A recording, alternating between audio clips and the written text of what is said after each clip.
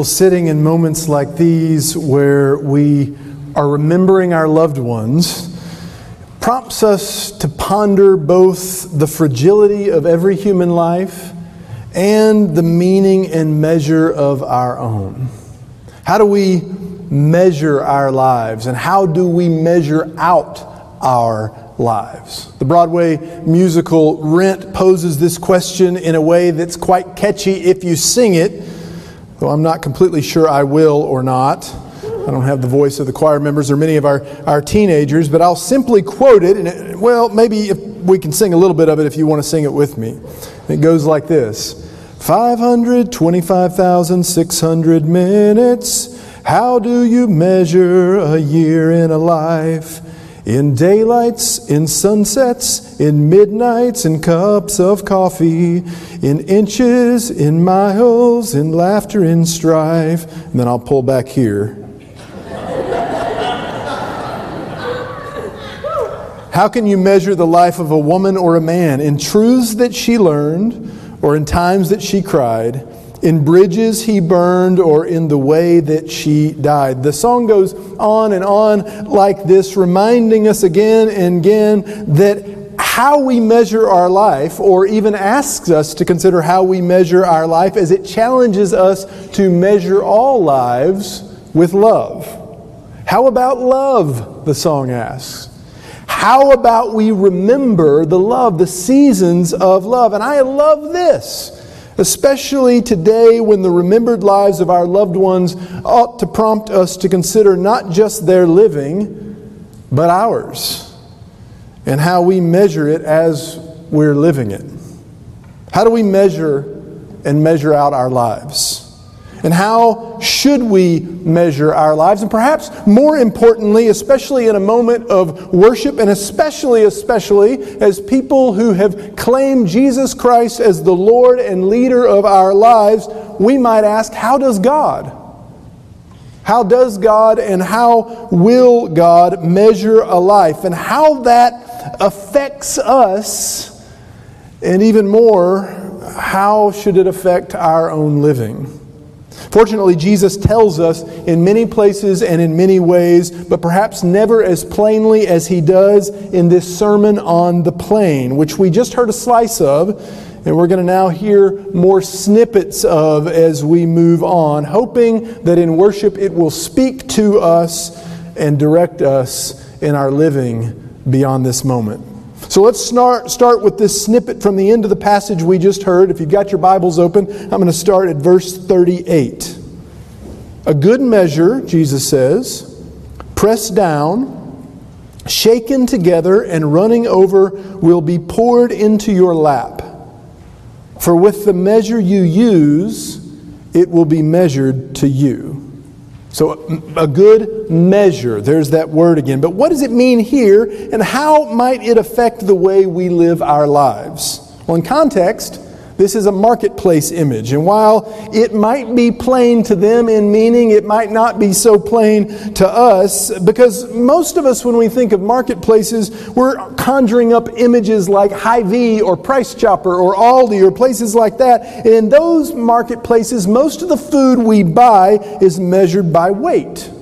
So you go into these markets and you buy a bag of tomatoes, and when you buy a bag of tomatoes, you're going to pay for exactly the weight of what you pick up, because you're going to put it in the bag, and then you're going to, close the bag, and then they're going to measure it and weigh that bag, and the marketplace is going to charge you exactly the weight of that bag, which seems fair, right?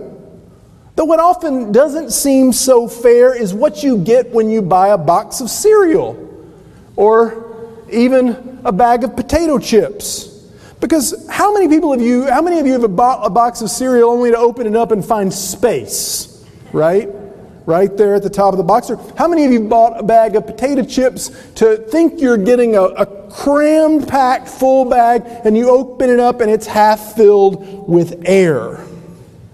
This has to be some sort of marketing scheme. Because they've got to weight on the bag, right? So you're probably getting what you paid for. The weight's probably right, but you thought when you picked up the bag you were getting a lot more. You thought you were getting a full bag of chips.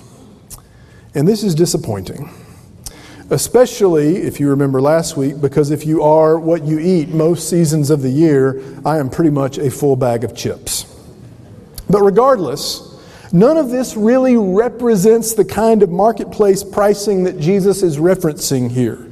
So try to do this. Try to imagine that you're in downtown Kansas City at a market, or even better, that you're in another country like France at an open-air market, and you've gone there to get some beans, because sometimes you just need some beans. They're good for your heart, I hear. And when you find the beans and you go to pay for the beans, you notice that they don't have a scale. They don't have a scale, and because they don't charge you by the weight. They charge you by the container.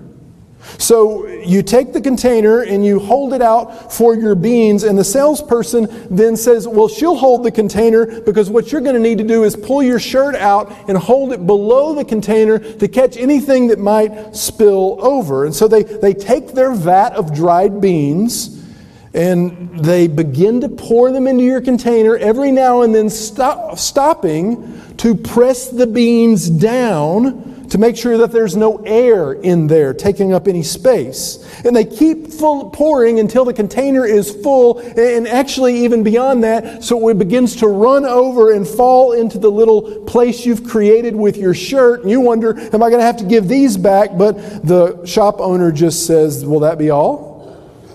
And they charge you for the container and everything you're taking with you.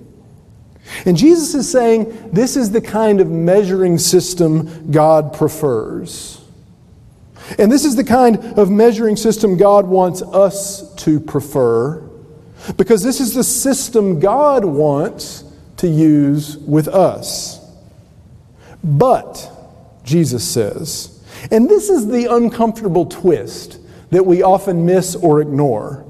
I mean, it's the uncomfortable twist that I often want to miss or ignore and wouldn't want to include in a space like this. But Jesus says God will measure out what we get from God with the same measure we choose to use in our lives toward others. Now that's scary, I think. And I hope, as Jesus is prone to do, He's using exaggeration here, just as I hope He's using exaggeration in the Lord's Prayer when He says, forgive us our sins as we forgive those who've sinned against us, in the same way. I'd like to believe that's a bit of an exaggeration. But Jesus says here that if we want to measure our lives with weights and scales, with an exactness that says, I'll get mine and you'll get yours, and then we'll be even, or I might even be ahead, then God will work with us in that system. It's not what God wants, but God will. No, God wants to measure God's grace into our lives like I like to measure soda in places like Cody's. You get the 32-ounce cup, you go over to the machine, you get to pour it yourself. Don't put ice in there. Why would you put ice in there? It's going to come out cold anyway. You fill the whole thing up, and when you stop at various points so it can foam up and then foam back down, and you get everything, and then you keep doing it until even some of it spills over. You fill it to the brim. Err on the side of spilling. And Jesus is saying that's how God prefers to relate to us. And Jesus is saying that's how God wants us to relate to others. So exactly what might that look like? Well, fortunately, Jesus tells us. This comes not too far into Jesus' sermon on the plain as an illustration for the kind of lives we ought to be living and the principles Jesus says in the sermon that we ought to be living by. So all we have to do, if we want to know what He meant by good measure, shaken, and all that stuff, is look back a few lines at the beginning of the sermon, and as we do, listen closely. Listen closely. And if we do, and if we're honest, most of us are going to have to acknowledge that the kind of life Jesus wants us to live is terrifyingly difficult. And yet it's also exactly the kind of life we're supposed to be trying to live if, in fact, Jesus has been claimed by us as Lord. So here goes. Verse 27. Jesus says, but I say to you that listen, and I'm going to go ahead and stop there because Jesus often does this.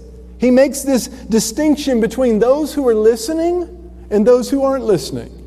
Between those who have ears to hear and those who don't. See, some of us have shut down our ears toward Jesus. Some of us shut down our ears toward Jesus a long time ago. We're not listening. We're numb to it. We don't want to hear what Jesus has to say. Some of us aren't listening and some of us are. Are you listening? Are you listening? Thinking about the Chiefs game? Are you listening? To those who are listening, Jesus says, love your enemies. Wonder if he's serious about that. Do good to those who hate you. Bless those who curse you. Pray for those who abuse you. If anyone strikes you on the cheek, offer the other also. And from anyone who takes away your coat, do not withhold even your shirt. Give to everyone who begs from you, and if anyone takes away your goods, do not ask for them back. Do unto others as you would have them do unto you. And there's the context for the golden rule. Jesus' teachings are scandalous because they take our conventional wisdom and instincts and turn them flip upside down. So that he says, if someone needs something from you, give them more.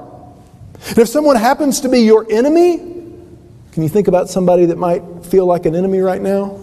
If someone happens to be your enemy, someone irritates you, someone gets under your skin for good reason or for bad, and guys, this is really difficult. Jesus says, give them more than they need. Jesus says, love them.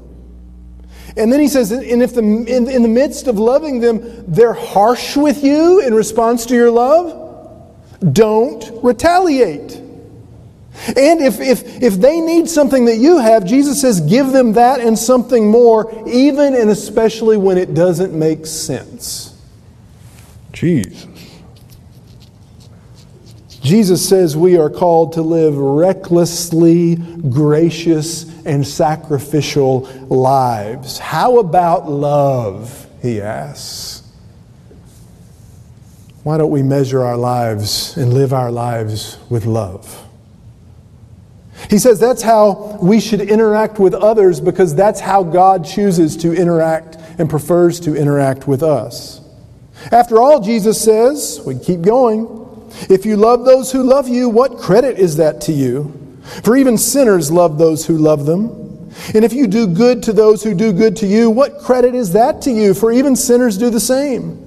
And if you lend to those from whom you hope to receive, what credit is that to you? Even sinners lend to sinners to receive as much again. But love your enemies, Jesus says again. Do good and lend expecting nothing in return. Your reward will be great and you will be children of the Most High, for God is kind. God is kind to the ungrateful and to the wicked. So be merciful, Jesus says, just as your Father in heaven is merciful. See, some Christians and Christian leaders, pastors and churches like to lead in their discipleship by telling people what they should abstain from, what they shouldn't do. We're supposed to be different as Christians, and people should be able to see that we're different, and so you shouldn't dance or drink or chew or go with those who do. That's what they used to say back in East Texas. They'll know you're Christians by what you abstain from. They'll know you're Christians by your rules, by your rules. Isn't that how the song goes? Yet in so many ways, it would be a lot easier if that was how it went. If that was what Jesus wanted instead of actually what he says here. Love your enemies.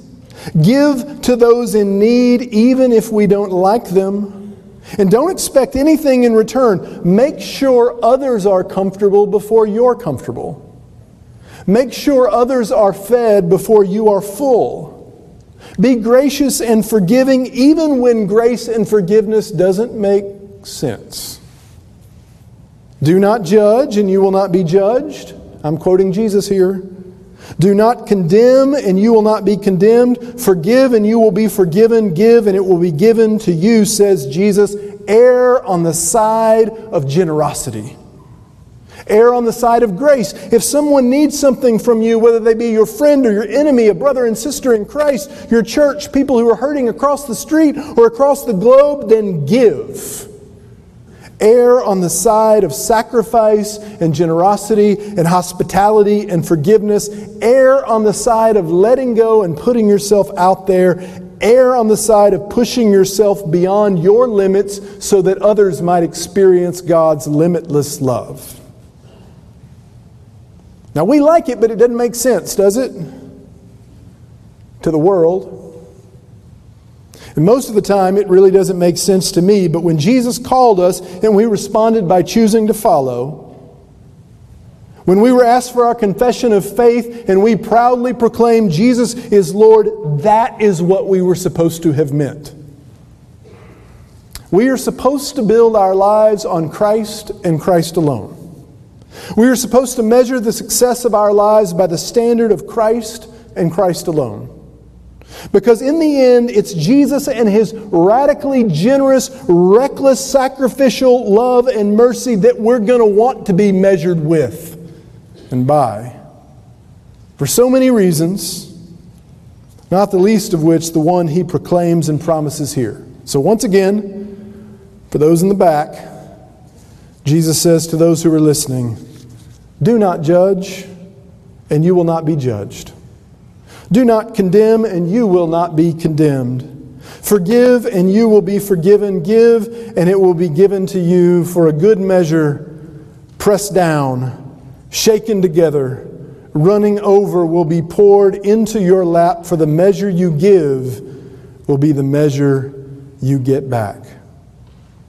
God wants us to measure out grace to others in our lives in the same way God measures out grace to us, 525,600 minutes each and every year of our lives with love. How about love?